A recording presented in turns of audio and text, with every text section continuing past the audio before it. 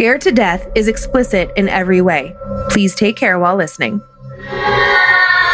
Whether thou art a ghost that hath come from the earth, or a phantom of night that hath no hollow, or one that lieth dead in the desert, or a ghost unburied, or a demon, or a ghoul, whatever thou be until thou art removed, thou shalt find here no water to drink. Thou shalt not stretch forth thy hand to our own. Into our house enter thou not. Through our fence break through thou not. We are protected, though we may be frightened.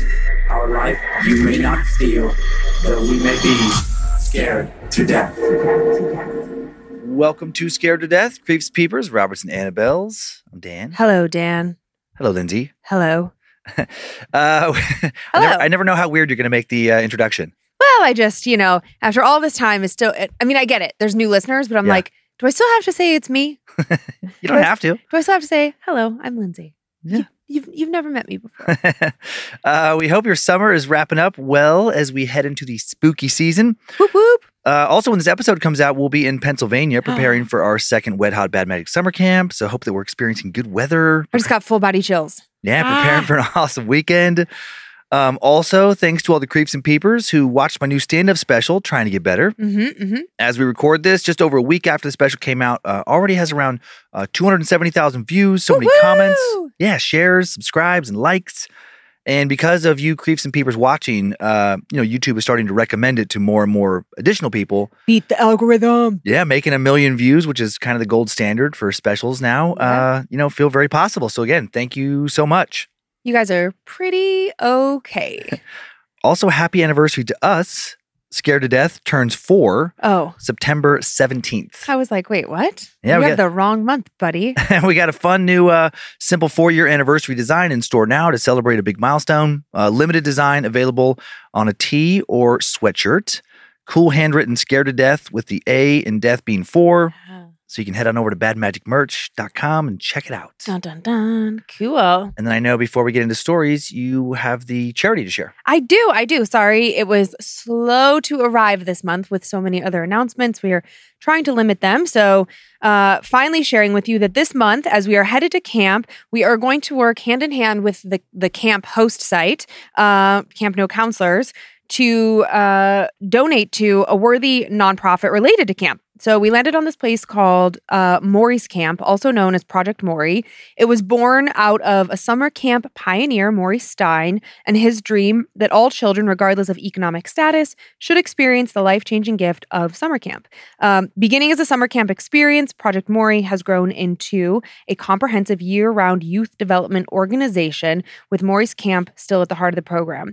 What I loved about this, because I was like, oh my God, this is so incredible, is that it doesn't just stop at camp. Yeah. They're committed to, closing these opportunity gaps for people in different socioeconomic groups. But it's not just the camp. It's like, we can help you figure out how to apply to colleges. We can go on college tours together. And there were just so many different things. Yeah. It was so beautiful to look at the root of it and then how it expanded and grew into so much more. And I just feel like I would have loved to have been friends with this guy. So the donation amount is to be determined because when we are at camp, the bartenders there have so generously offered to donate their tips in addition to whatever we're going to donate this month. So stay tuned for the donation amount. And in the meantime, if you'd like to learn more, please visit Project Maury. It's MORRY, projectmaury.org. Nice. And now, horror stories. Okay. How much fan horror do you have for us this week? Well, not 4 this week like last week. I just have my standard 2. Okay. And unintentionally, both have one has a soldier in it and one has a police officer in it. So unintentional, like law enforcement, Leo, whatever kind of connection. Okay. Funny. I have my standard 2. First, we have a modern encounter sent into prison. Haven't had one of those in a long time. We're going to head to the old Missouri State Penitentiary. Oh my gosh, that word I can never say properly. Penitentiary. I want to put like an extra R or something. Anyway, penitentiary. Go over its long history of infamous prisoners and get into some of the paranormal lore before ending with an encounter tale. I threw my whole thing off with that word. I know. Now I'm thinking about it. You had it right. I was going to say, if you're from the Midwest, it's definitely penitentiary. Yeah, Penitentiary. Yeah. Penitentiary. Or penitentiary. I know. I was like, wait a second. After I said it, I'm like, that felt so formal. Penitentiary. Next, we're going to head to Pendleton, South Carolina, a small town located near the city of Clemson, and check out some claims coming from the supposedly haunted Woodburn Plantation. Let me guess. Is that brought to us by Olivia Lee? It is. Yeah, that's her alma mater. Yeah. Yep, it is. You cozied up, ready to begin? I am ready, Paschetti. Check out these Good. socks. Look how cute they are. Sweet little smiley faces. And then they say, be you. Be you. You be you. And I'll be me.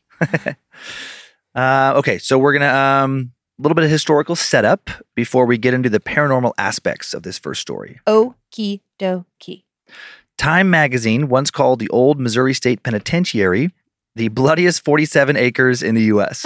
Sorry, I won't laugh every time you say it. I'm going to abbreviate it. Great P. The MSP was one of the largest prisons in the U.S. for decades. It was operational for 168 years, from 1836 to 2004. It's located on the banks of the Missouri River in Jefferson City, Missouri. The prison was originally constructed because Jefferson City officials wanted to maintain their status as the state capital. And then the prison helped build that capital. Initially, the prison operated on a lease program where businessmen could hire inmates to work, and inmates constructed numerous now historical buildings in Jefferson City, including the first Capitol building, the governor's mansion, and some of the premier homes in the area. The oldest existing building at the prison, Housing Unit 4, also known as A Hall, was built in 1868 with local stone quarried to the site by the inmates. Housing Unit 3 was built in 1914. This building was used for administrative segregation and the capital punishment unit. How strange if you happen to be an inmate helping with the construction of the building where you could be later executed. Yeah, right? MSP was a massive complex. By 1935, when it housed around 5,300 inmates, it still wasn't big enough for all the prisoners, and they suffered from the effects of overcrowding and from general mistreatment. According to one tour guide, inmates were frequently abused by the guards. This tour guide told the website Atlas Obscura, the guard could whip a man for literally anything or nothing at all. Look at him wrong in line, he's having a bad day, he's going to take it out on you. One particularly infamous section of the prison was known as the dungeon. Down in the basement, a dark and cramped space used as a place of punishment. Allegedly, sometimes 12 to 18 inmates were housed in the basement at the same time with no bedding and no toilets. Jesus. Just a bucket. A gas chamber was built by the inmates in 1937 after the governor signed a bill calling for execution by lethal gas rather than by public hangings. And then 40 people were executed at MSP via gas or lethal injection from 1937 to 1989. One of them was a woman named Bonnie B. Hetty. She and accomplished Carl Austin Hall kidnapped a young boy, demanded $600,000 in ransom, largest ransom in U.S. history at that point. The ransom was paid, but the two had already killed and buried the boy. They were executed side by side. Hetty was the only woman to be executed in the prison's history.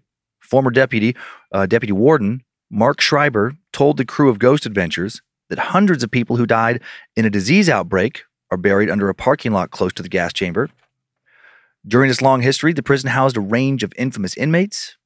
One was James Earl Ray, the man who assassinated Martin Luther King Jr. Ray escaped from MSP to do so. On April 23, 1967, he reported to work at the prison bakery and then escaped by hiding in a box used to ship bread. Another inmate was John B. Firebug Johnson. Johnson doesn't sound real. True. Firebug. Johnson would serve 7 years in the hole for starting a fire that destroyed over $500,000 worth of property and killed several inmates. And then he later wrote a book titled Buried Alive, 18 Years in the Missouri Penitentiary. Infamous Prohibition-era gangster Charles Pretty Boy Floyd came to MSP in 1925 for payroll robbery. After he was released in 1929, he robbed banks across the Midwest and committed murders with a band of outlaws. He was once known as the most dangerous man alive. In 1950, another Charles Sonny Liston, arrived at MSP for robbery with a deadly weapon and larceny. He excelled at boxing in prison, and one day a publisher of a St. Louis newspaper saw him fight, thought he could go pro. The publisher contacted the State Board of Probation and Parole, promised that he would get Liston a job as a professional boxer. He did. When Liston was paroled in 1952, following year, he won the National Heavyweight Championship in Chicago, went on to become one of the most successful and famous boxers of the 20th century. Whoa. Another infamous inmate was Robert Berdella. Berdella, known as the Kansas City Butcher, kidnapped, raped, tortured, and killed at least 6 young men between 1984 and 1987. He held some victims captive for his experiments for up to 6 weeks. One of the most brutal serial killers I've covered so far on Timesuck. Berdella was sentenced to life in prison in 1988 and then died of a heart attack behind bars in 1992. The MSP experienced a bloody riot on September 22nd, 1954. At 6:30 p.m. that evening, 2 inmates pretended to be sick to attract 2 guards. When the guards came over to investigate, the inmates overpowered them and stole their keys, and then one of the guards was badly beaten. The inmates ran through the cell block, unlocking doors. A group of inmates soon ran through the prison and emptied out other cell blocks. Others broke windows and chairs in the dining hall. Some started fires in the prison shops. 4 buildings were set on fire during the riot. Missouri Highway Patrol officers from all over the state, got to the prison as fast as they could. At the riot's peak, 2,500 inmates were loose inside the prison. Oh my God, that's terrifying. Law enforcement focused on preventing a mass breakout by surrounding the prison and having armed officers on the roof shoot at inmates in the yard. Officers soon managed to gain control of most of the inmates, but a group of about 300 had barricaded themselves in the B and C cell blocks. The next morning, 18 state troopers were chosen to storm the cell blocks and process the inmates. What? One state trooper named... Chosen? Yeah. Picked, I guess. One state trooper named Walter Wilson later recalled the experience, and his story was recounted on the Missouri State Penitentiary Tour website. It was a tense moment, and anything could happen. We were heavily armed with riot guns and submachine guns as we entered the massive building. The inmates inside were shouting, cursing, throwing articles of bedding, furniture, and personal belongings. All the windows had been broken out. As we entered the door, we were greeted by flying debris. A 50-pound cake of ice pushed from a tier above barely missed my head. As we plunged through the hallway, wading in 4 inches of water, I noticed to my left that the water in front of one cell was crimson red. Red with the blood of one of the wounded convicts who had been stabbed earlier by a fellow inmate. Over the loudspeaker, the convicts were ordered to get into the nearest cell and be quiet or they would be shot. One inmate ignored the order, leering and shouting. Without hesitation, one of the troopers raised his weapon and shot the troublemaker dead. Damn. At that, the eerie silence fell in the huge building.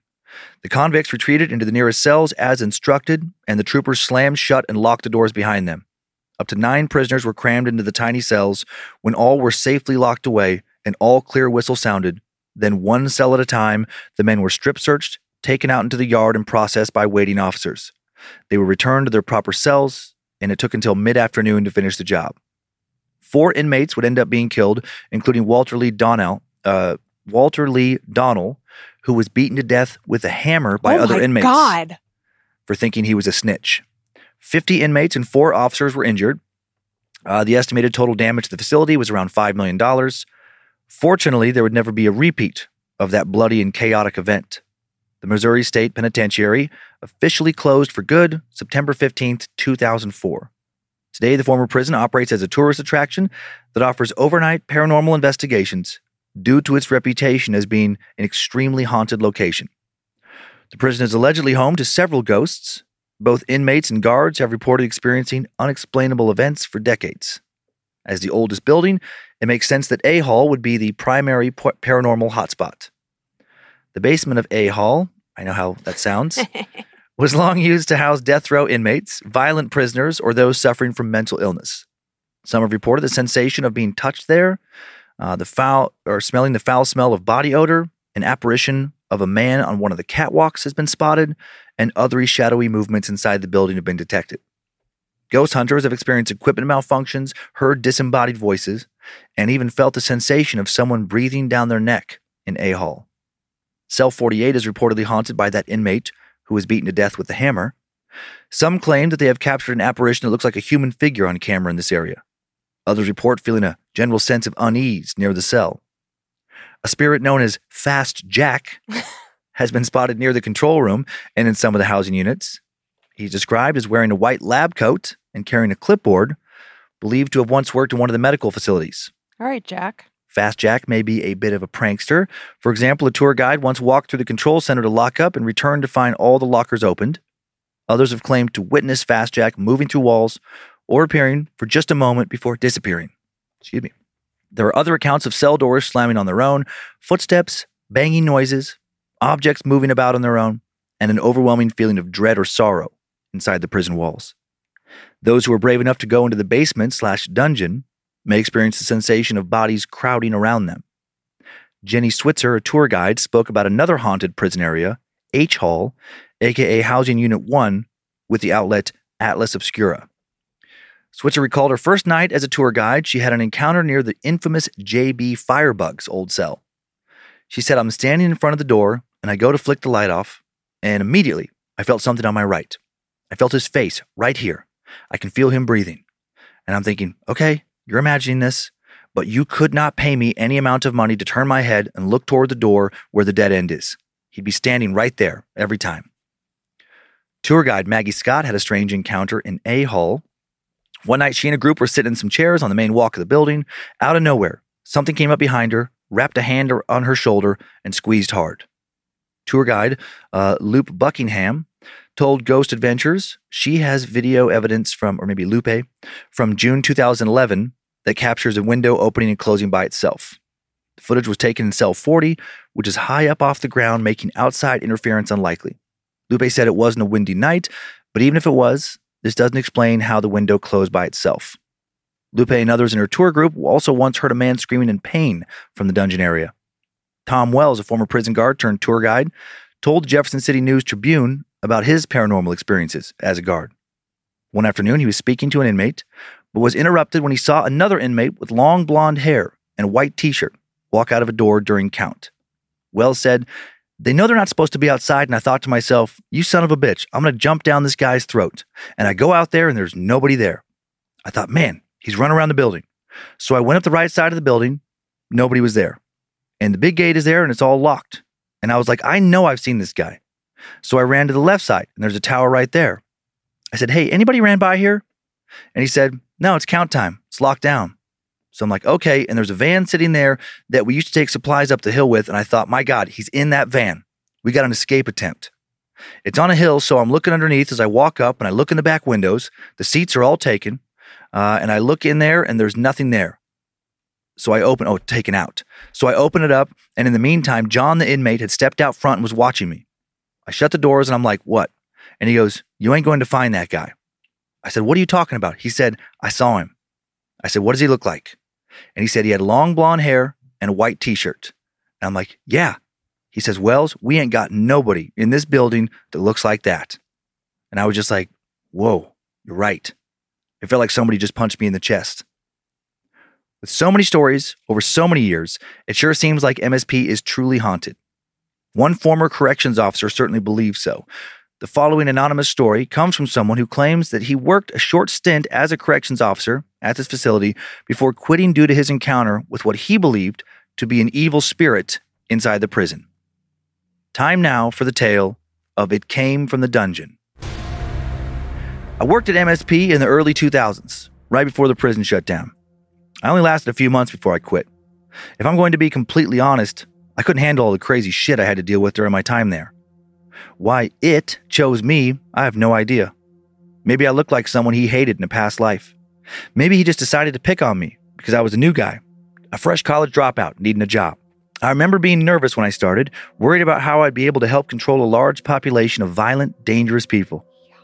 I was expecting something out of a movie or TV show about a prison riot, but soon learned that many of the inmates I interacted with day to day were decent guys who just made some mistakes. However, it was obvious they didn't respect me. I saw it in the way they smiled when I gave them an order, or the way they eyed my handcuffs and baton, like we both knew that they could take it from me if they really ever wanted to. Seemed I was destined to quit from the very beginning. In fact, that first day I walked into the prison, I felt weird. I started in the summer, but I was always cold. Even when I was standing outside in the sun, a chill I couldn't escape settled in my bones.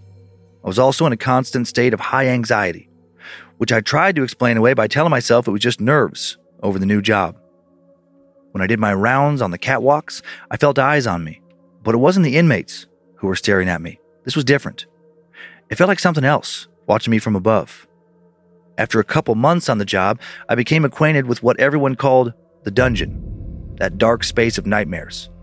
Seeing the dungeon made me want to stay on the straight and narrow for the rest of my life, just so I would never end up in a place like that.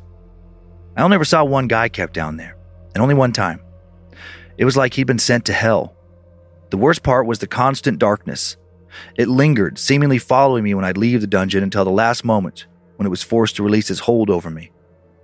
One day, when I was in the dungeon, making sure no one was where they weren't supposed to be, minutes away from heading home and getting some rest, I heard footsteps behind me as I headed towards the exit, eager to go into the light. My hand reflexively grabbed for my baton, my whole body tightening up in fight-or-flight response mode as I spun around.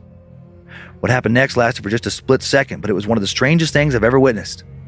Time slowed down, allowing me to remember everything I saw. I saw the outline of a figure, darker than the surrounding environment, running at me and emitting a horrible growling sound. I flinched, bringing my hands up to my face as the growling grew louder, but then it all stopped. I dropped my hands and reached for my pocket flashlight. While I didn't find any shadowy figures lurking in the dark, my light shined on an inmate's grinning face, pressing against the bars and staring right at me. I jumped back, which only made him grin wider. We stared at each other for a moment, and he whispered, "It found you." The way he said it and the way he laughed afterwards made me jump and drop my flashlight. He continued laughing as I fumbled around for the light. I snatched it up off the floor and didn't look back, almost sprinting to get away. That was the one prisoner I mentioned. I took a deep breath before I came out. One of the biggest unspoken rules was that you didn't talk about ghosts. I couldn't show that I was scared because then people would start to worry that I wasn't fit for the job. I'd had one conversation about it on my first day. An older CO named Brian told me that I might see or hear some strange things, but that I shouldn't talk about it to anybody. I hadn't believed him at first, but now I suspected it was more than just a story told to spook me. The weirdness continued once I got home. Normally, my dog, Douglas, came to the door to greet me. I lived with a roommate, but we both worked a lot and had different schedules. Doug got lonely and was always excited to see anyone who walked through the door. Today, he sat on the living room floor and stared me down with a wary look in his eyes, sniffing the air. "Hey, Doug." I squatted down and patted my leg, trying to get him to come over to me. He just kept staring, not moving a muscle. "What's wrong, bud?" I asked as I took a step closer. Doug got up and ran to the other side of the room, avoiding my touch. His reaction really unnerved me. If nothing had just happened at work, I would have thought that something had happened to him and that I needed to take him to the vet. But considering what had happened, I worried that I'd brought something bad home and that Doug could see it or sense it. Thinking that gave me the chills. I tried to shake it off and I headed upstairs to take a shower. Fortunately, the rest of the night passed without incident. Doug got over whatever had bothered him earlier and eventually came to sit with me on the couch like he always did. And then he followed me upstairs once it was time for bed. I was so relieved. I don't think I would have slept much if he wouldn't have been, if he would have still been avoiding me. The next morning, I put on my uniform and got into my car, ready to make the short drive back to the prison. I'd had a good sleep and had gotten up early enough to eat breakfast and get in a workout. I was feeling great that day, but my good mood wouldn't last. It ended up being a particularly rough shift. I had to break up a fight in the dining hall. We also found contraband during our rounds and had to perform a shakedown, putting the COs and the inmates in a bad mood for the rest of the day. Then when I got home from work, Doug was acting weird again. He avoided me for a few hours before he was back to his old self. It bothered me, but since I hadn't experienced any strange ghost-like things that day, it didn't bother me as much as the day before. The next couple of weeks were perfectly normal. I stayed busy with work, and although I was still on edge from what I saw down in that dungeon, I didn't see or hear anything odd. Doug still avoided me when I first came home, but I was starting to think it was just some weird dog thing, and not anything to do with me or what I'd seen. I tried to forget about what happened, but I couldn't. Every night before I fell asleep, I saw that inmate's face in my mind, grinning at me, telling me that it had found me. I shouldn't have let his words get to me. In fact, I hadn't seen him again since that day. I assumed he'd been transferred to some psychiatric facility or something. He sure seemed crazy. Still, I wondered what he meant. What was it? Had he seen the shadow or heard the strange growl too? Would I ever see that thing again? I hope not. I really, really hoped not. But then eventually, my luck ran out. I had just finished another long shift and was exhausted. This is something I noticed later, that it always came to me when I was tired or stressed, as if it preyed on my vulnerabilities. I was walking back to my car, a few coworkers trailing behind me. I was about 100 feet from my car when I saw an inmate leaning against the driver's side door, arms crossed over his chest, face turned up to the sky. The first thought that ran through my mind was, what the fuck? The second was, am I crazy? We were in view of the guard tower. I had at least 3 people around me who could see my car, and no one seemed to have a care in the world that an inmate was loose in the parking lot. Hey, I shouted, speeding up my pace. The closer I got, the more I could see that the little details of this guy were off. Reflecting on it later, I realized that the inmate's uniform was outdated. I also noticed that he wasn't quite there. He was there in the sense that I could see him, but he wasn't totally solid. He had a gray cast over him, and I could almost see my car through his body. And his behavior didn't make any sense. Instead of answering or running away, this inmate grinned at me. Before getting close enough to touch him, I stopped running, turned around to look at my coworkers, wondering why the hell they weren't also racing to catch this guy before he escaped. One of them had stopped and was just looking at me with a raised eyebrow. You good, man? Am I good? I sputtered. I turned around. He was gone. My eyes scanned the environment. He had to be there, but he wasn't. There were no sirens, no shots fired from the guard tower to stop him from running away. None of my coworkers were acting with any sense of urgency. Had I really just imagined all of that? Lost in my head for a few moments, I finally realized I still needed to say something to my colleague. No, I'm good. Sorry. He didn't seem like he believed me, but he let it go. Probably because he wanted to go home just as much as I did. Another month passed before my next experience. This time it was worse because I didn't see anything at work. It happened once I got home. Doug and I had just gotten back to our usual routine. He was greeting me when I came home again, but he didn't greet me this day.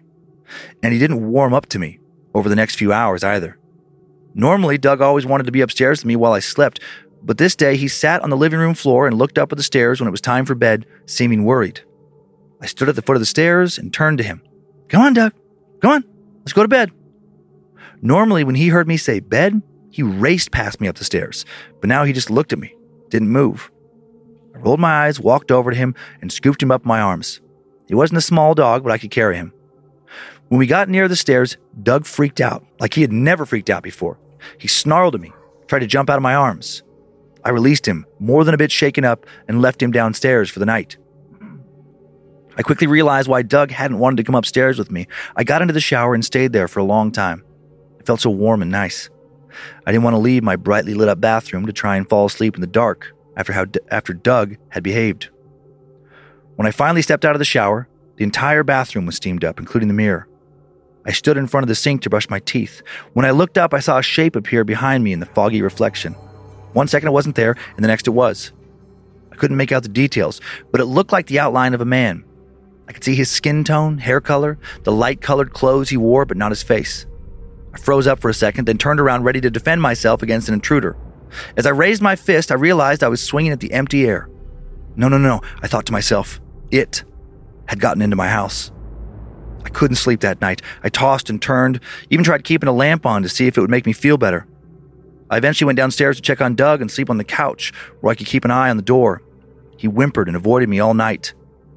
I hadn't asked my roommate if he'd noticed anything unusual lately. We almost never saw each other for more than a few minutes at a time. We were acquaintances who were in desperate need of roommates because we couldn't afford to live alone, not best friends by any means. If I started talking about seeing things in the house, he'd probably move out. I was on my own with this. It, whatever that was. I was still reluctant to call it a ghost. Left me mostly alone for another week, but not completely. I felt those phantom eyes on me every day at work. Whenever I had to go down into the dungeon, it felt stronger, like that thing was there with me, even if I never saw it. The week passed mostly uneventfully, thankfully, and I was excited to make it to my Saturday day off. I was going to sleep in, take Doug to a park in the morning so we could go for a jog, and then go out with some friends at night. My schedule moved around and I hadn't had a weekend off in a long time. To make my situation even better, my roommate had recently started dating a new girl and was spending weekends at her place. He left a note on the counter, said he would be back on Sunday. Doug came with me to my room, just like he used to, which was nice, and I fell asleep without any trouble. But then I woke up in the middle of the night in a cold sweat. The first thing I noticed was that my bedroom door was wide open. Immediately my heart was racing and I was on edge. Not only did I always shut my door, I always locked it at night. And that meant one thing. Someone was in the house. The second thing I noticed was that Doug was not in my room. I kept a Glock 19 on my bedside table. Slowly, trying to be as quiet as possible, I reached over, opened the drawer, and took it out. Then I crept out of bed and headed to the door, heart pounding the entire time. I stepped out into the hallway. My roommate's door was still closed. Instinctually, I knew that it was in my house, whatever it was. I turned my body towards the dark staircase, dreading the walk ahead of me. With each step, my body tensed up as adrenaline surged through me. When I finally reached the bottom of the stairs, I heard it, a low growl, and it was coming from behind me. I knew he wasn't there, but I called out to the darkness anyway. "Doug?" The growling grew louder, and it wasn't coming from a dog.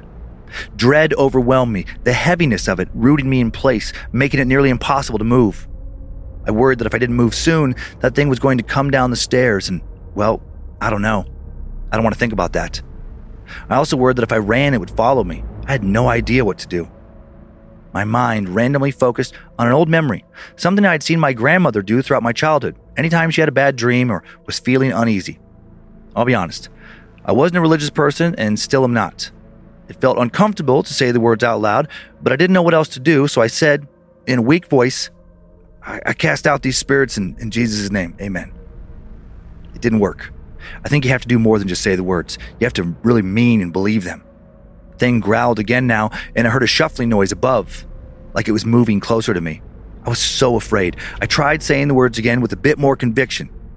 I cast out these bad spirits in Jesus' name. Still wasn't enough. The growling grew louder. I was completely terrified now. I felt weighed down more than ever by that heavy feeling, but somehow I really found my voice. I started saying it again and again, growing louder and louder. I cast these bad spirits out in Jesus' name. I cast these bad spirits out in Jesus' name. The thing continued growling louder and louder, sounding closer and closer, but I still couldn't see it in the darkness of the stairwell. I kept talking until I was shouting, trying to be louder than the growling that felt like it was filling up the whole house. And then finally, the growling abruptly stopped, the house falling into complete silence. The tension drained out of my body, and I collapsed to my knees, sweat dripping down my forehead. My throat felt raw from shouting. I have no idea how many times I must have said those words. Dozens and dozens of times, hundreds. The house felt empty now, in a good way. I could tell that thing, whatever it was gone, and a sense of relief washed over me. But then, once I could stand, I realized that the side door to my house was also open, and Doug was nowhere to be found. Now I felt panicked. I ran through the yard and down the street, shaking his favorite bag of treats, screaming his name. I didn't care what anyone thought of me in that moment.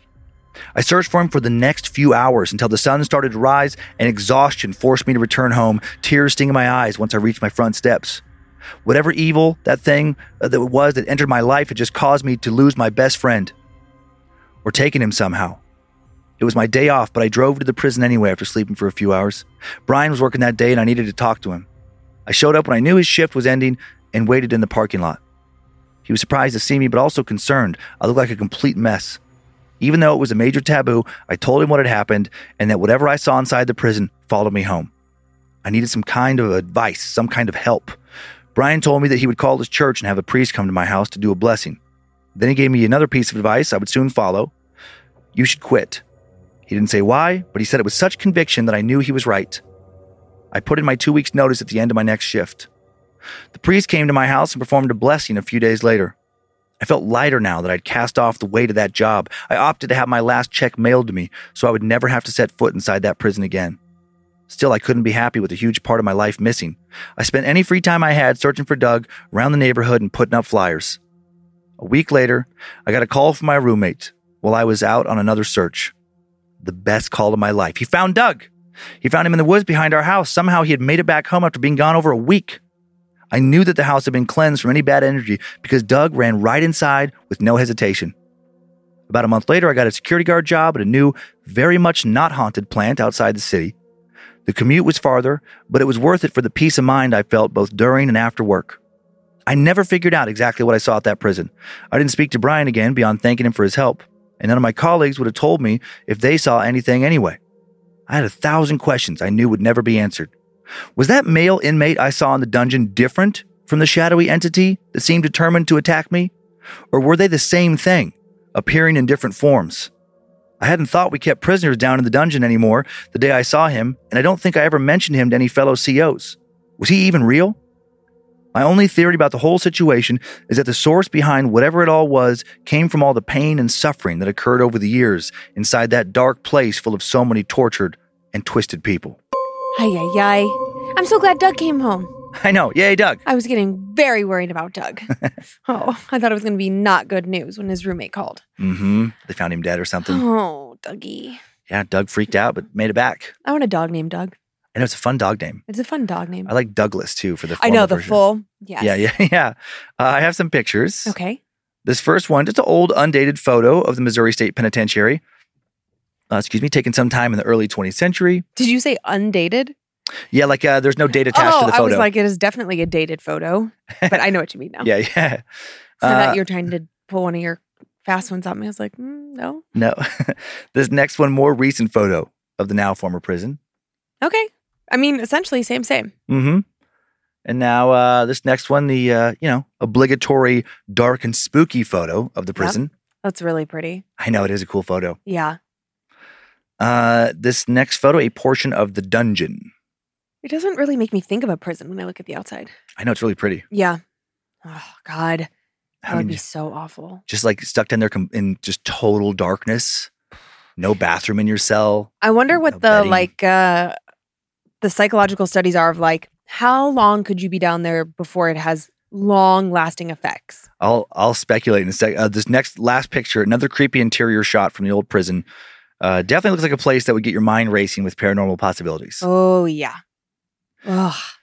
Yeah, I know, like, just from doing some episodes about prisons or prison as a major setting and some of the Time Suck episodes. I can't remember, but there is like, there's suggestions, I guess. They don't do it anymore, I think, or maybe they do actually. I'm sure they still go into solitary. Yeah, they go into solitary. Not that kind, I don't think. Not like sensory deprivation. Solitary, where there's like no light, no nothing. No, I think it's just like no. I mean, you're just alone. Yeah, alone. And I think it's sort of like what we do see, which is like, just the tiny little slot for things to come in and out. But there is a window, there's a bathroom.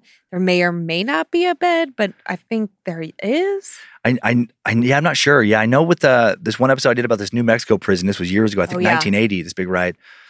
They're solitary. There was like a legal suggestion, or not legal suggestion, a legal, like a law based on like how long you could keep somebody in solitary. Yeah. And I'm not sure if it was like just a prison rule or actually a law as I say this, but it was because they feared that if you left somebody in there too long, just completely alone, it would just break them psychologically. Yeah. But I know that place would leave people longer than they were supposed to. And you don't remember if it was like a day, 2 days? I remember it was like 5, 6, 7 days, something like that. Yeah, you just didn't say. Oh yeah, sorry. But then some people would be left down there like, in solitary for like, a few weeks. Yeah. And just with no sense of time, because there'd be no clocks, there'd be no one to answer questions. Right. You can't get comfortable. And I remember this one specifically, like it was cold as well. Like the temperature wasn't good. Yeah. And it would just make you go crazy. I know. I was just thinking about like when you said the cold thing, this is so not the same. I'm aware of that. Yeah. I was on a flight once, just like coming home from I don't know where, and I was in the window seat, and for whatever reason, it felt like air was like gushing in from the outside. It was just so freaking cold. And I remember like thinking, this plane is abnormally cold. And I was so cold, I was shaking, couldn't get comfortable for like 4 or 5 hours. And that's in like an airplane where I could get up and go to the bathroom. I could ring the call button, see if they had any blankets. And I was like near tears. I was so miserable. What if you're just shivering in a little stone room with no bed, no toilet for just, a week or two? Whoa. No light for large stretches of time? Yeah. Yikes. We just watched Blackbird, which is really good. Was it on Apple TV? Uh-huh. Yeah. We crammed that in over the weekend.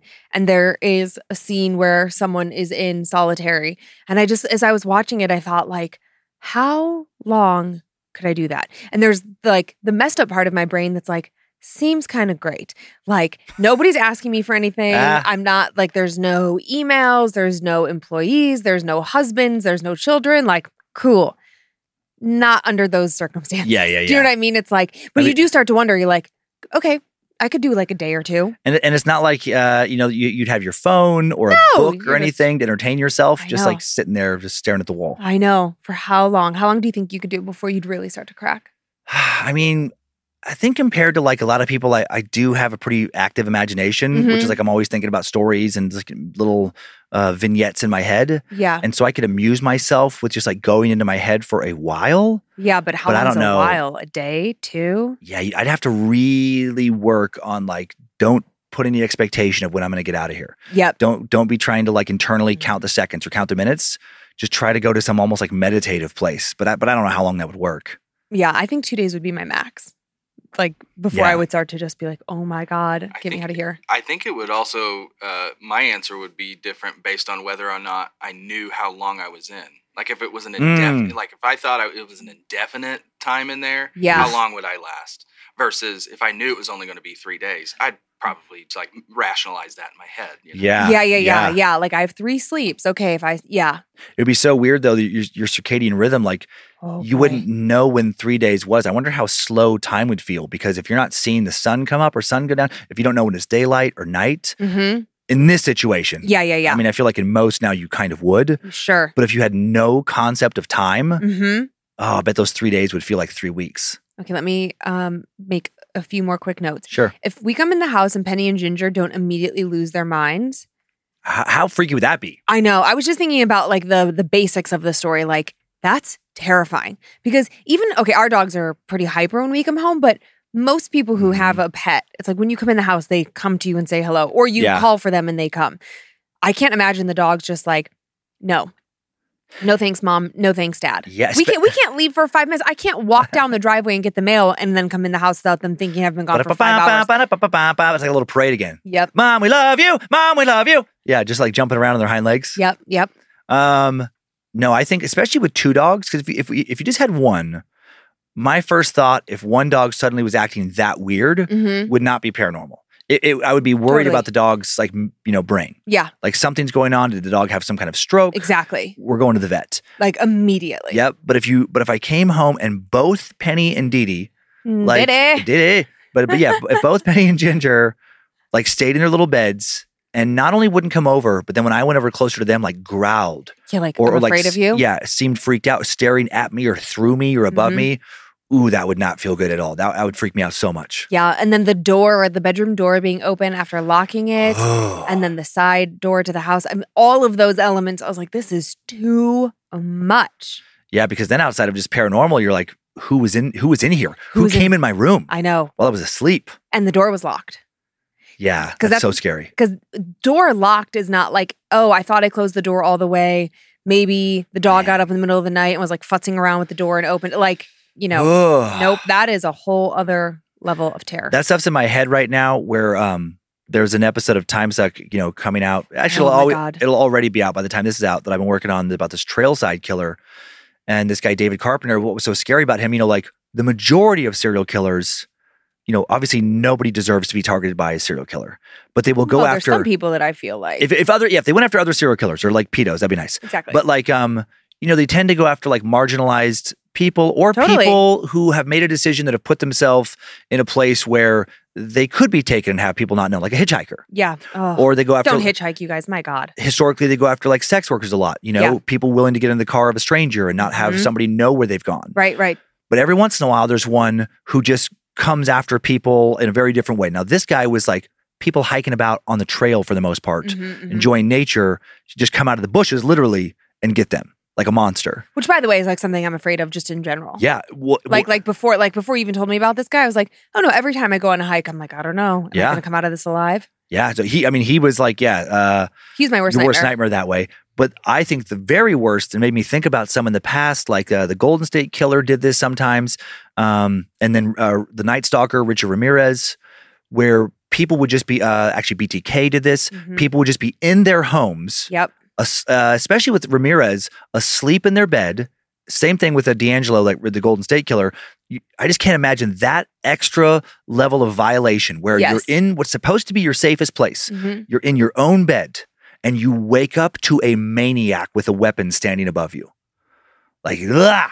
I think I would. That's worse than a ghost or anything for me. I think I'd pass out in complete and utter fear. Yeah, just go into shock. Complete shock. 100% shut down. Nope. Yeah. Oh, man. I know. And then that just like makes my heart ache just thinking about kids and like, terrible situations that they are like, living in where they haven't asked for the terrible hand that they've been dealt, but like, Yep. you know, they live with somebody who abuses them in one way or the other. Right. So their bedroom's not safe. Yeah, like nothing is safe. No space is safe. I mean, like, you know, Man. domestic violence, like I don't know. Your home is supposed to be your sanctuary. Yeah. I believe that. I've always believed that. And it like, even if you're not being abused, just like when your socioeconomic circumstances in life put you in a position where you don't even feel safe, just like locking the door to your house or your apartment or Yeah. whatever. It's like, man, you don't realize how sacred that is Mhm. until there's the potential of it being violated. I'll take as terrible as this would be. I'll take Spooky Demon in my room like that over Madman. Yeah. Because at least then I can probably move Right. or bless or cleanse or something. Oof. Yeah. Anyways. Are we done with that story? Oh, yeah. So done. Okay. Let's go explore a haunted South Carolina former Yeah. plantation Let's go. right after today's Mid-Show sponsor break. Thanks for listening to our sponsors, Creeps and Peepers. Hope you heard something that appealed to you. A little bit of historical setup, and then we'll go over a few claims in this smaller of the two stories. Pendleton, South Carolina is a small town located near the city of Clemson. Pendleton is most well known for its historic town square and the nearby Ashtabula and Woodburn plantations. Ashtabula. Yeah, one in Ohio too. Mhm. Woodburn is the focus of today's story. Woodburn is a 4-story plantation house built as a summer home by Charles Coatsworth Pinckney, the lieutenant governor of South Carolina from 1832 to 1834.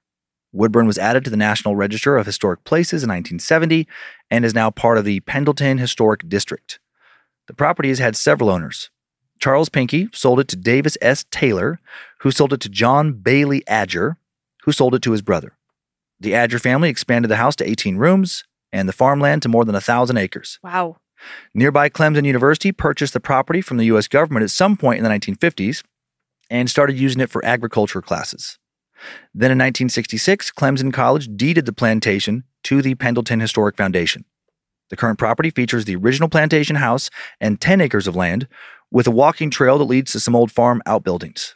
The property also has a reproduction of the Adger Victorian carriage house, a log cabin built in 1798 that was moved to the site, and a reproduction of the house where enslaved people and tenants once lived.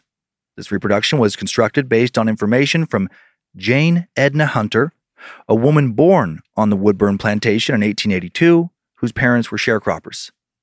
Woodburn is now a museum open on Saturdays and Sundays from April to October and run by that Pendleton Historic Foundation. And in the fall, the Pendleton Historic Foundation offers ghost tours of both the Ashtabula and the Woodburn houses. Woodburn seems to be the setting for most of the paranormal encounters. Time now for the tale of the ghosts of Woodburn. An apparition of a woman in white has been seen in the formal dining room, and some have heard what sounds like the voice of a young child in the same area. The woman in white has also been spotted in one of the upper windows of the attic. The possible identities of the woman and child and whether or not their lives are connected or were connected is unknown. One tour guide claimed that the woman in white tapped on their shoulder. The spirit also seems fond of young girls. There are reports of the spirit playing with girls' hair and humming, according to blogger Lori Epps. Some contractors or workers have claimed to see a man in a brown suit also out on the outdoor patio. This spirit quickly vanishes whenever someone tries to take a photo. The strange and incredibly creepy phenomenon of disappearing footprints on the attic wall has been reported numerous times. According to a local tour guide, children used to put their feet into ashes to make marks on the walls. Some of the prints are permanent, but they were allegedly, or there have been reports of mysteriously disappearing and reappearing additional footprints surrounding the existing prints that can't be explained. In 2010, reporter John Stade wrote an article for the Independent Mail, a paper for Anderson County, South Carolina, featuring an interview with former resident Frances Lewis, who grew up in the Woodburn house. Frances lived in the house from 1941 to 1953, until Clemson rented out the property. Her family lived on the second floor with other family members renting the first floor. Frances said that she and her half-sister Barbara liked to explore the grounds in the house, and that one day they went down to explore the basement, which Frances described as dungeon dark. The two girls came across a large concrete slab with a handle that could be used to lift it up. Under the slab was a chamber large enough to fit a person, and on the back of the slab were scratch marks. They were told by their landlords that the chamber was used to punish enslaved people. They found another room in the basement with which Frances describes as a rack inside it. Frances told John Stade, "What was so horrible, up above was a big wooden beam, and on this beam were 2 pieces of rotten leather. Oh my God. We were told that's where they hung the slaves up." Oh my God. However, amateur historian Tim Drake said that this room may have been used to hang meat, but that no slaves were reported to have ever been in the main house. Drake also said that the chamber was used as a 22,000-gallon cistern to hold rainwater, and that none of the owners of Woodburn were ever known for being especially cruel to enslaved people. However, that doesn't mean that exceptional cruelty or abuse never took place. Common sense would tell you that plenty of horrible things happened all around the nation during America's long period of plantation slavery that never made it into the history books. Things that people wouldn't want documented for a whole host of reasons. Despite Drake's historical assessment, Frances Lewis maintains her beliefs about the purpose of the chamber and the room in the basement, saying, "I know what's there, and I'd swear on a stack of Bibles." Lewis also reported witnessing a lot of paranormal activity on the second floor where she lived with her family. She recalled several unexplainable events that occurred throughout her childhood involving objects moving about on their own. In one example, she said one night, for no reason, a churn lid came into the room upstairs with the dasher handle still on it. Frances also saw a female figure walking through a field on the property. Historian Tim Drake showed her a photo of what appears to be a white figure in the nursery window, and Frances said it looked like the apparition she saw as a girl. Tim Drake also revealed that he has heard strange noises while working in the house, and that the police have even seen a figure in the window. Although many locals believe that the Woodburn plantation is haunted by a few different spirits, no one knows who they were or why they might haunt the property. I mean, let me guess why. Yeah, based on that terrible little Any plantation, anytime Oof. you hold any person against their will anywhere and force them into any form of slavery and whatsoever. abuse them. Yeah, Yeah. it's like, get out of here. Of course it's going to be haunted. Oh, can't imagine why. I'm not a fan of that historian guy. Yeah. He felt like he was viewing history through rose-colored glasses. I was like, Yeah. buddy, Well, they didn't write it down, so it never happened. couldn't be true. You know, I have a few pictures. get out of here. Tim Drake, whatever your name is. This first one is the supposedly haunted home or the Woodburn plantation. Okay, the thing about plantations that bums me out the most, and this is so like, I realize how this is about to sound. Well, I just love plantation houses. Like they're that style of so architecture. beautiful. Yeah, those big And- covered porches. Yeah, like huge verandas, these giant pieces of property. Like Yeah. in the South, they usually like the weeping willows and the long driveway. It's like, it bums me out when I love them so much because I'm like, I can look at it for about 3 seconds and be like, Yeah. oh, beautiful. And then immediately my heart starts to just melt, tears in my eyes, like, fuck all the plantations. I just want to burn them all. We should just burn them all down. Like, I just get so enraged. I do think about how the structure is just obviously this inanimate object. I know, has but no it's- feelings, no sense of history. As far But as it the is building a symbol itself. of Yes, but just if you take anything that happened out of it and just look at it as a building, I know. it's a beautiful building. It is. It's just hard. My brain won't stay in that space. Yeah. Yeah. This next picture, obligatory nighttime spooky pic of the same building. Yeah. Oh my God. So spooky. Especially the I'm going to say basement windows, like storm windows or whatever, but the subterranean windows, they're Almost usually like egress. that egress. Thank you. I was Yeah. like, what is the word? And they're usually that thick glass block. Mhm. Yeah.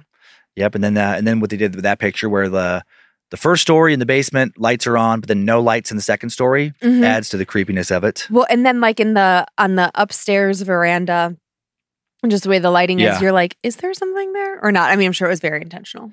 Here's a picture of what the basement looks like. Oh, cool. Oh, dang it. I was hoping for some reaction. No, you just didn't get to see it. My body went, ugh. Oh, okay. Isn't that a creepy Halloween mask? That is just called, this has nothing to do with the story. I was just trying to find something that would freak you out a little bit. This is called Smiling Demon Mask. And it's just, Amazon, other places online, you can get it for like this Halloween. And I was like, okay, that is actually particularly creepy. Was it in this story or the previous story that I suddenly started looking around? Sorry. Previous story. Did you hear that like ticking, clicking? I thought I heard like a tapping. And then just that little guy, I was like, oh my God, what if that tapping? And then that little face popped up. But what if we were in the middle of telling a story and then just like from the ceiling drops down that? Yeah, oh my God. Yeah, and that one, and I was surprised how cheap that one is. And at least based on online images, it looks pretty good. Like if you put like a hoodie Oh yeah. over it to cover all the straps and everything and just have that face, it's real jarring Yeah. looking at it. That's a well done. good Whoever did that. adjective. Jarring. Yes. Any more photos? Nope, that's it. I wanted to note that I love when places that have known lore of being haunted or whatever, that they just embrace it and like, yep, all right, it's fall time. Let's just do the haunted tour, as opposed to places that are like, we don't talk about that, or no, you know, that's too theatrical, that's too ridiculous. It's like, no, it's so fun. I wonder how many times it's a business decision. I mean, I'm sure a lot of times, almost it's just all times. Well, I'm sure at least some of the time it's just like people who are into spooky history themselves, Yeah, and just kind of get a kick out of sharing it. fair. But other times I wonder if it's like, okay, how do we draw more people to this place, or especially like this historical place, get some extra income, and we do some ghost tours. I don't know what is going on with me, but I like keep catching things Twitchy. like I feel twitchy. I keep catching things like in the corner of my eyes, and my heart just keeps jumping up into my throat. Yeah. Blah. Do you want your Sharpie back that I stole from you? Sure. Just in case. I don't know what I did with all of my pens. I know, and I ran out of pens because I would give you pens, and then they just keep disappearing. Well, listen, what happened to this is when we leave the studio, I take my little notebook with me because then I have to go do the episode description, and I use it as a reference point. Yeah. And then I guess I just take the pen with me and I don't bring it back. So many pens on your desk, I bet. So many. So many. Okay, well, I'm ready to dig into my side of the show. If you are ready, Let's go. go in traditional Layla. Yeah, and traditional Layla matches the autumn set here. Ooh, the that autumn Logan decor. The put out here looks great. Does she still smell good? Yeah, actually. A little bit? Yeah. I think we still have some fresh ones in bags. Like I try to reserve the preserve the Laylas in their little bags so that when you get a fresh one, you're like really able to give it a good sniff and be really excited about it. Because that's how it all started. It is nice. Right? That's how it all started. Like I think so. A fan sent a Layla. Yeah, when one of them, I can't remember how we got the first one. I know. I wish I knew. And then, and then the smell went away, and I talked about that, and then more started being sent in. It was great. And then we had the army. I do love the Layla army. People at summer camp are probably getting Layla tattoos. Like, Yeah. maybe as you're listening to this right now, I have one. Dan has one. It's fine. All right. You ready? I am. All right. Here we go. Dear Dan and Lindsay, I like to point to this story when people ask me if I believe in the paranormal. I was born exactly 9 months and 3 days after my great-grandma died, which is an important detail that will tie the story together later. The house I grew up in was haunted. It was built in the late 20s, early 30s. I have never had the courage to look into the previous owners. I believe that of the ghosts in our house, only one came with the house. I think the other two just happened to show up there. There were more, but these are the three that stood out. There was the little boy who'd been severely burned. We'd play together in my room with my Hot Wheels or Barbies or whatever else, just like two kids who were close in age would do. He never spoke. Not ever. I didn't find it weird at the time because I never shut up as a kid. I could talk enough for the both of us. While we were playing, we'd sometimes hear the woman in the attic walking around or yelling. The little boy was terrified of the woman in the attic, and so was I. The first time I saw her was the day we moved in. My mom and I had decided to explore the attic to make sense of what it could be used for. There were a bunch of old felt hats from the 1930s up there. I had bent down to pick one up, and as I turned around to show my mom the hat, there she was, the woman in the attic. I don't remember many details about how she looked because I tried very, very hard to forget, but she was an old woman and she was not friendly. It took a minute before I began to feel afraid. I was so used to seeing or feeling spirits. I'd always been that kid, talking about dead relatives or people that no one else could see. I wasn't afraid for the first 30 seconds or so, but then she yelled at me for being in her room and I freaked out. Seeing a spirit wasn't abnormal for me, but I'd never been afraid before. After that, I saw her all the time.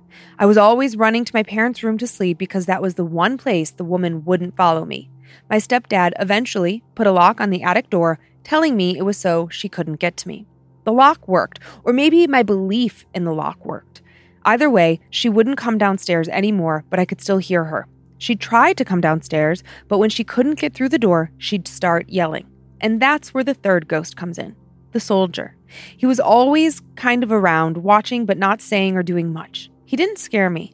He'd say a hi if I did, or smile at me when I noticed him. I was obsessed with his uniform too. I thought it was so cool. He started showing up more and more when the old woman was stuck upstairs. She would start yelling, and the soldier would stand guard at the attic door for me, and he'd say, "I'm watching." And it was kind of inside my head.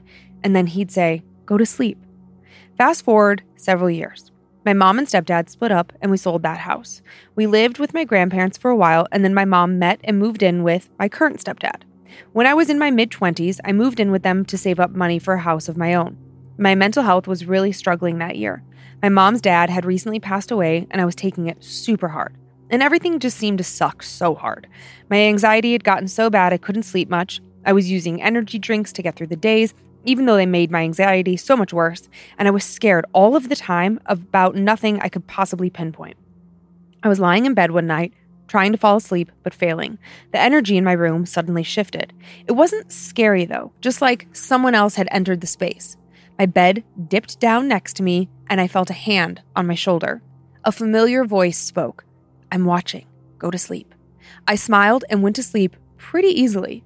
This pattern repeated a lot over the next few months, and even though I'd seen him a lot as a kid, I never saw the soldier at my mom's current home. I would just feel the energy shift and know he was there. That year for Christmas, my mom bought me a membership to an ancestry research thing, as I had mentioned wanting to explore our family history.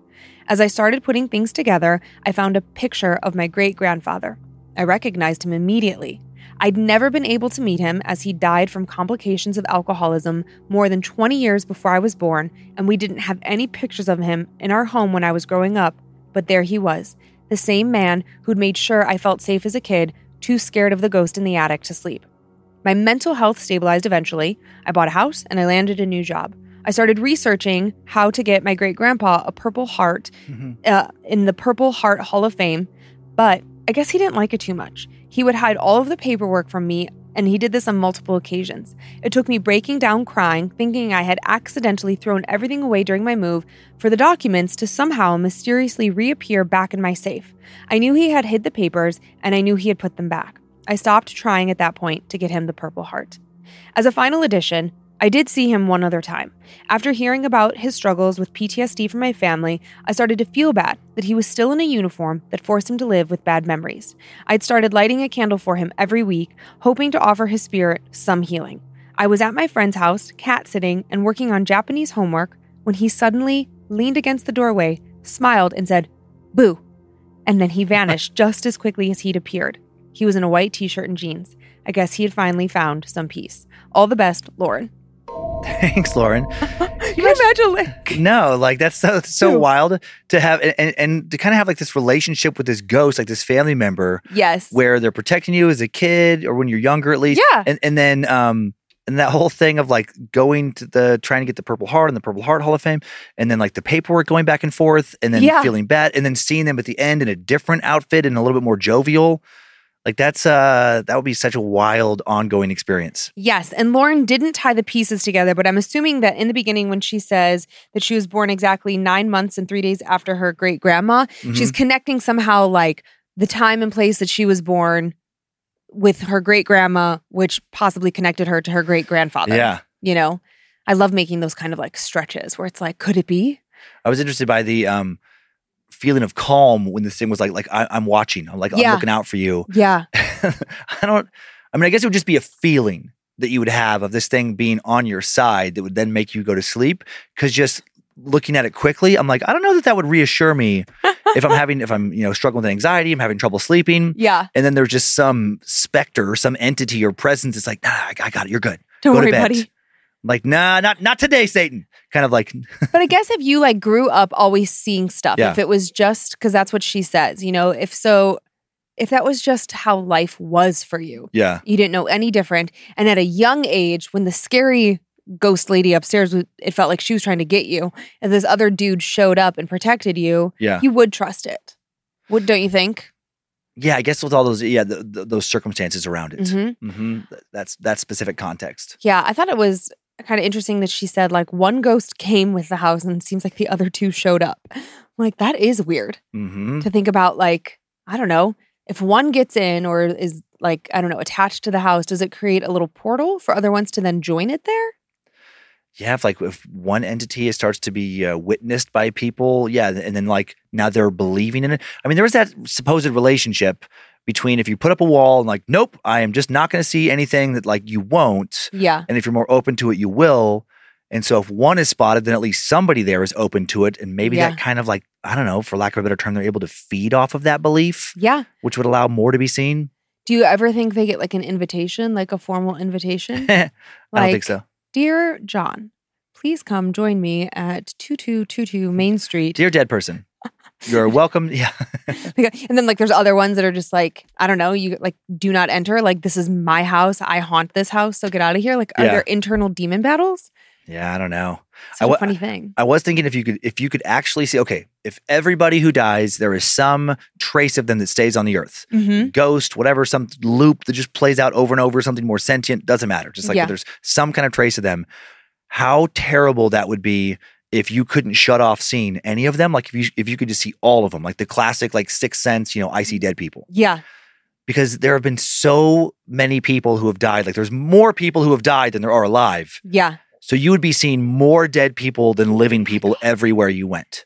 We're just like, curse. You just be sitting in this room and it's just like wall to wall people. And you kind of just feel like you can't, what do you do? Like part them like the Red Sea? Like how do you get through them? Excuse me, I have to walk on you now. Just walking through them. Because there's that thing of like, this house is haunted because, some people have died there. People have died everywhere if you just go back far enough. Not here. No one died in this studio. Probably on this basic area of this property, I'm sure several people have died. No, I don't think so. I think this is a no dead person zone. Yeah? Yeah. No, it's totally safe. No, I know what you mean. It is crazy to kind of put that into context. Yeah.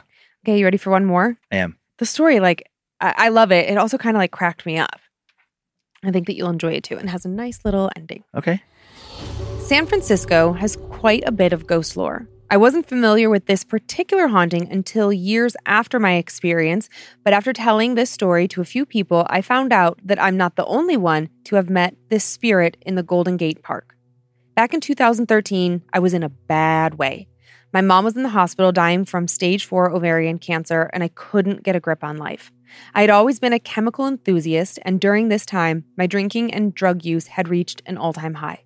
Days blended into nights, blended into days, blended into nights, and I sleepwalked through a shadowy existence, knuckles bruised, raw, throat coated in evaporated Royal Gate vodka and oxy dust. Pale, pimpled, perpetually sniffling and sunken-eyed, physically and emotionally broken, I often took long drives through the city at night with no destination. 19th Avenue and Sloat Boulevard, the Great Highway, Golden Gate Park. What I remembered most about this particular night was the cold. Even though the city never really dips below 40 degrees, sometimes that ocean wind sweeps up the mist into the air and water molecules bore their way into your skin, through your chest, and into your heart, bringing with them a wet chill that saturates your veins. It was one of those nights, and I couldn't run my heater because my car was an absolute piece of shit. I drove a green 1996 Geo Prism that I had bought for $1,200 from a crooked funeral director in East Oakland. He even threw in a G-Shock watch to sweeten the deal. Not only was the car's heater broken, but the passenger side window didn't close all the way. The driver's side lock was busted, the headlights didn't turn on, and the stereo had been ripped out, leaving only a mess of tangled electrical wires. Riding passenger was Gigi, my girlfriend at the time. Her dyed black hair fell over her big, sad, tired eyes as she leaned forward in her seat, rolling a blunt on the cracked glass of her iPhone 5. Rap music played thinly through the tiny phone speaker. We drove through Golden Gate Park, and we weren't talking when the lights of red and blue went up behind us. Fuck. Since my headlights didn't work, I had always known that getting pulled over was inevitable. But my general apathy and psychic paralysis kept me from doing anything about it. Aside from the weed on Gigi's lap, we had an open straw burrito in the cup holder and about 100 Xanax bars bundled up in the glove compartment. The floor of the car was littered with empty beer bottles and spray paint cans. The upholstery stank of malt liquor and Swisher guts. We were screwed. Gigi shoved the weed and open container under her seat as I pulled off to the side of the road. We were headed east on John F. Kennedy Drive and had just crossed Park Presidio. My guess is that we were somewhere between Stowe Lake and the DeYoung, but it gets very dark in the park at night, and I was pretty inebriated, so I can't be sure. Shit. We rolled to a stop on the shoulder, half in the street, half in the dirt. The air was tense. No sooner had I put the car in park than I was startled by a tapping on my window. A dark figure had appeared and stood beside my door. I glanced nervously at Gigi, unsure of how the cop had gotten to our car so quickly, but her wide eyes provided no comfort. I slowly cranked the window down. License and registration? The cop's voice sounded thin and far away, almost grainy, like an old record that had been worn down over time. I glanced up to see a hunched-over, frail old man whose ill-fitting uniform hung off his wiry frame. His hair was stringy and gray and combed over to hide a bald head. In the darkness, his skin looked gray and blotchy. His eyes were bloodshot pale blue and inset, hollow and tired. His red, knobby nose was wet and ran into his gray stubble.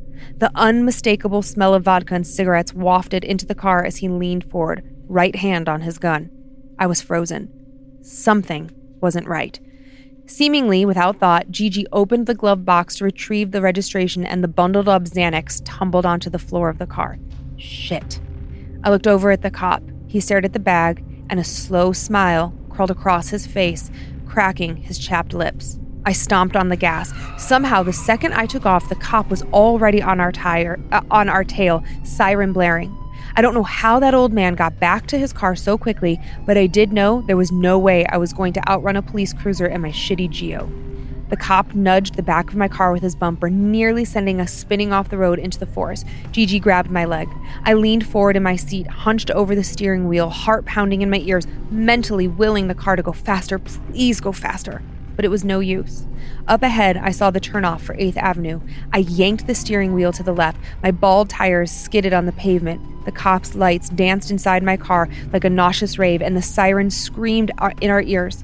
We blasted through the stop sign and out of the park across Fulton. And just like that, he was gone. The air was dark and silent.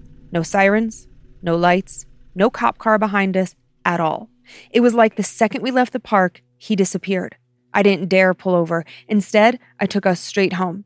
I still don't know what the fuck happened that night or how we got so lucky, but I did get my headlights fixed that weekend.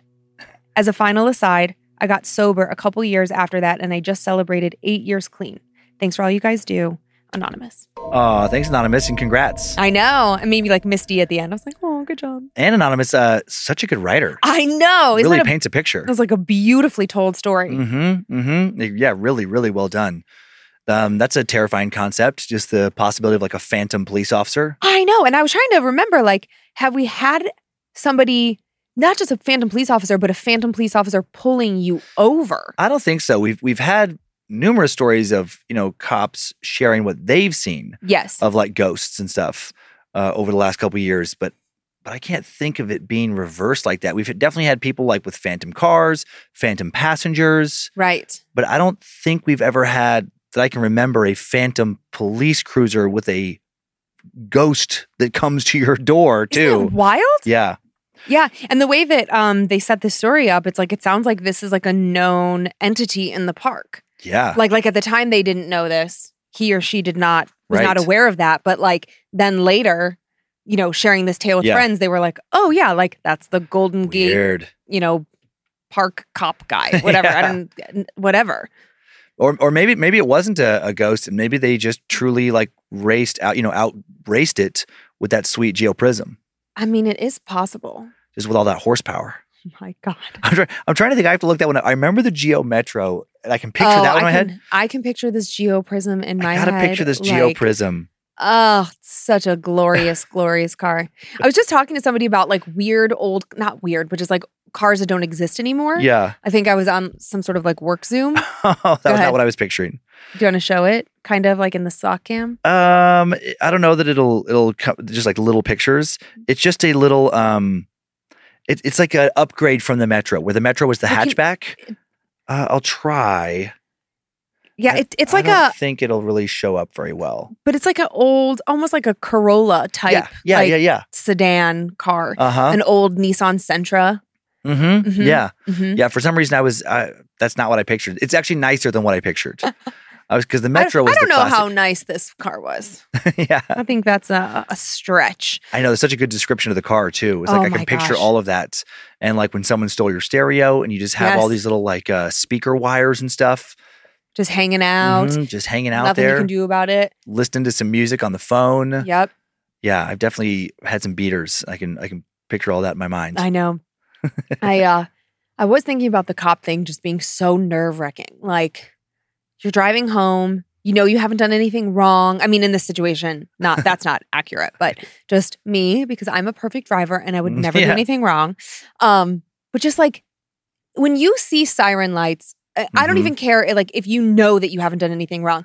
You start to feel like hot and cold and clammy and like you're just anxious because they hold all the power in the situation, right? I mean, like, yes, you could like stomp the gas and haul ass out of there. Might not work out for you very well. Right. But... Not a good plan. Not a good plan. Yeah. And like just thinking about our kids and just, Monroe just started driving. It's like having that conversation with her.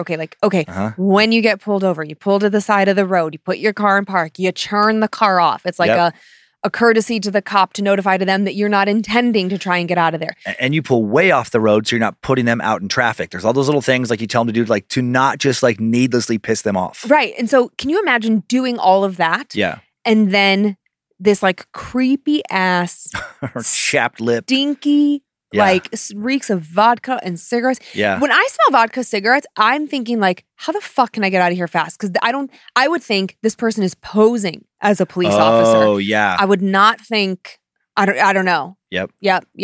But then like, they see something. I don't know. I was imagining like a really wide grin on this guy's face. Like, oh God. Unnaturally wide. Oh, I would also be so afraid that I go home, the cop doesn't get me, but they definitely did write down my license plate number, and now the cops are going to come to my house and arrest me. For evading. What is the word I want? Evading. Yeah, evading authorities or evading arrest. Yeah. Oh man. But what if it just never happened? God, I'm trying to think of that. Of like, there have definitely been cases of people posing as cops who have killed people, which is terrifying. And then I'm trying to think if there's also been cases of people who were cops who have used their powers to like locate an address. There was a guy, he's like, he's known as like the cannibal cop. He never actually killed anybody. Yeah. But there was this guy that we did an episode on him actually too. And he was a cop. And how scary is this? Who just got fixated on various women in his life, like girls he went to school with, like his wife's friends. And he got really deep into these horrible fantasies, like cannibalism fantasies. I think I remember this. Yeah, writing in forums about like all the things he wanted to do to them. I think his name was Gil something. I can't remember his name right now off the top of my head. But I do remember that he did like kind of like a lot of people's probably like worst fear of somebody who can use these databases they have to, when they spot you out in public based on your license plate, find your home. And then he would stake out their homes just to look at them, see what their patterns were, to add to his fantasies. But he never acted on them. That's still creepy as so fuck. Creepy. And he got in trouble for like abusing his authority and for like stalking. Yeah, stalking and lots of terror. But I'm sure there's also been cases, sadly, of people going that next step. Yeah. I mean, people abuse power in all sorts of positions all the time. God, that'd be so creepy. Like have some, like you get a bad vibe from somebody when you get pulled over on the side of the road, and then to see that person show up at your house later. Oof.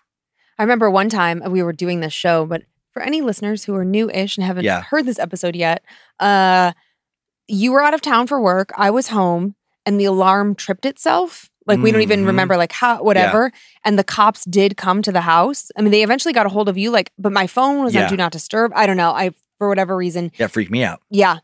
But I was just thinking about like how anxious I was just in that situation where they were there to help me, to have the cops show up at your house. When you're not expecting them? When you're not expecting them? Yeah. Oh my God. Especially in this instance, it was like, dark and spooky and overnight. And then like another time the cops came to our house because we have cameras.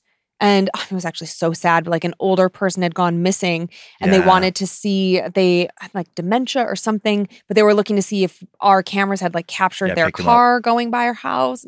Even that was scary, like a cop. And I was like, immediately I'm like, oh my God, who's dead? Right. Whenever it's unexpected, that it made me think about, I thought about that when you're talking about being pulled over too. Like if I'm pulled over for speeding and I know I was speeding, then it's just a reaction of like, shit. Yeah, exactly. All right, I'm going to take my lumps, Totally. But there's been other times I've been pulled over where it's like, maybe I didn't realize my tags had expired. Like I forgot to put the new sticker on, or I had that would never happen while you're married to me. That must have been before me. Or like a brake light being out, or some kind of light being out that you just weren't aware of. Yeah. And that is a completely different reaction for me, where I'm like, I don't know why I've just been pulled over. And then I definitely have like way more anxiety of like, what is this about? Maybe in those situations, I'm not turning my car off. Oh, yeah. I mean, I think I still do. I mean, I usually don't assume that there's somebody posing as an officer. I know. But I'm just a freaky situation. I guess now like the one like benefit is that I think everywhere it's a law that there have to be 2 police officers. Like you get pulled over and a second car always shows up. So in that situation, if we've got a ghost cop, yeah. if you're pulled over and the cop is just like giving you icky vibes. Yeah. I know I've been pulled over though in the last couple of years where it's like, it was just one car. That hasn't happened to me. Huh. No, I've had the one vehicle. I must look more sketchy than you. They're immediately like, listen, lady, we don't trust you. You want to do some spoopy shout outs? You mean Annabelle? Annabelle shout outs? Yes. That's what I mean. Yeah, no, all the things. I'm reading my page. It says spoopy. I'll start. Now, is this a typo perhaps that when you put a Josue, so like Jose, but with a U? No. This week, I feel like all of the names are a challenge. The vast majority of them. No. So it's like Josu, Lechuga, or Hosu. I haven't seen like Jose with a U in between the S and the E before ever in my life. I double checked so many of these. I was like, what is happening? Josu, Lechuga, Orlando Higuera, Megan Pfeiffer, Samantha Swangwan or Swangwan? I know. I'm telling you, they're really challenging names this week. Gia Johnson, Daniel, fucking nailed it. Gia? G-H-I-A? Gaia. Gaia is G-A-I-A. Because there's actually a company known as Gaia. Gia. I bet it's Gia. Okay. Gia. Gia or Gia? Yeah. Shantina Hatfield, Felicity, Adam Simmons, and Andrew Eggersgluss. Like tough last names. I know. I'd like to thank the following Annabelles for giving us challenging names to decipher this week. Zinthana, Caitlin Parkin, Natasha Kirkaby, Olivia Jade Rivers, Rhonda, got it, Christina Gothard, Tiffy Diane, Taylor Lindsay, The Helpful Demon, and Emily Reimer. Okay. All right. Guys, I'm sorry. Well, there is, I don't even feel bad anymore, honestly, at all. Oh, no, I just feel bad in the sense of like, sorry, I'm trying my best. Yeah. For like mispronouncing names. Like I'm always amused, I guess, when people like get, visibly irritated at the airport or wherever when somebody's like calling their name wrong.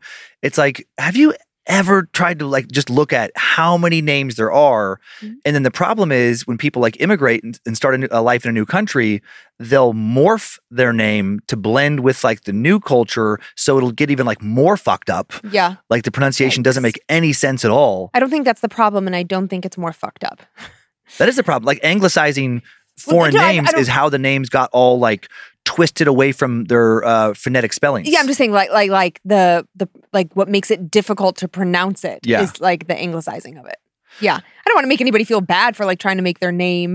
Well, I'm not making anything of that. I'm just pointing out just a fact. Yeah. There's just so many names. And then there's all the names that weren't anglicized and you don't know how they're pronounced in that country. Well, yeah, because it's like no matter how much you like travel the world or hear other things, it's like when it's not native to what it's so hard. And I've even had it like, with our name where it's like, to me, Cummins is pretty phonetic, but it's like, but it also looks like the spice of cumins. Oh yeah, that happens. Or cumings or cumins. I've had it, just based on whatever like their language is. Yeah.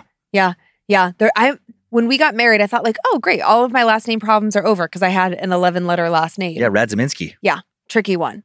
And I'm like, why is everyone putting a G in our name? It's not Cummings, it's Cummins. Yeah. But it's so funny. Like even I had this girlfriend that I grew up with, their last name was Levi, like the jeans. Oh yeah. Messed up all the time. Levi. Yeah. She would tell me, I'm like, what? Mm-hmm. Levi. I was like, but it's like the jeans. She's like, I know. Well, still. I get it. I get it. Yeah. I don't think anybody's upset about it. No, I wasn't saying they were. Oh, okay. Yeah. Just joking around, just to point out some stuff about names. Okay. I don't know why. Was my tone aggressive or something? Yeah, you were just like, I just don't even fucking care anymore. Oh, I wasn't trying to put across that energy. Yeah. That's what I picked up. Yeah, I didn't want you to feel attacked. I was in support. Okay. All right. Well, I have some spoopy shout outs to TT and Uncle Mike from Auntie C, Uncle Ben, Sarah Dactyl, and P Dizzle. We appreciate you and we hope you had the best days ever Stay spoopy. To Frank the Cutie Pie from Grace the Cutie Patootie. I know things are tough right now, but you have so many people in your corner, including me, that love you. Keep your head up. To Richard from Richard, happy birthday to myself. And to Brian Beach Boy Wilson from Brian the Trader Tot, happy birthday. Trader Tot. That's a good one. Yes. And that's our show. Thanks for continuing to send in your personal tales of terror to mystory@scaredtodeathpodcast.com. You can email us for everything else, info@scaredtodeathpodcast.com. Thanks to Logan Keith, producing, directing, scoring today. Thanks to Heather Rylander for organizing the My Story emails. Book editor Drew Atana for polishing and preparing listener stories for book number 5. Thanks to producer Olivia Lee for finding both stories I told this week. If you would like to listen and watch, please subscribe to Bad Magic Productions on YouTube and check out the set. Follow us on Facebook and Instagram if you want pics that accompany episodes at Scared to Death Podcasts. We're on TikTok as well with the same handle. We have a private Facebook group, Creeps and Peepers. Get in there and meet some fellow horror lovers. And if you don't want ads, monthly bonus, but you do want monthly bonus. If you don't want monthly bonus episodes, no, if you do want monthly bonus episodes and more, check out our Patreon and enjoy your nightmares, Creeps and Peepers. Hope you were scared to death. Bye. If spirits threaten me in this place, fight water by water and fire by fire. Banish their souls into nothingness and remove their powers until the last trace. Let these evil beings flee through time and space. Evil may pass through, but hath no home here within, scared to death.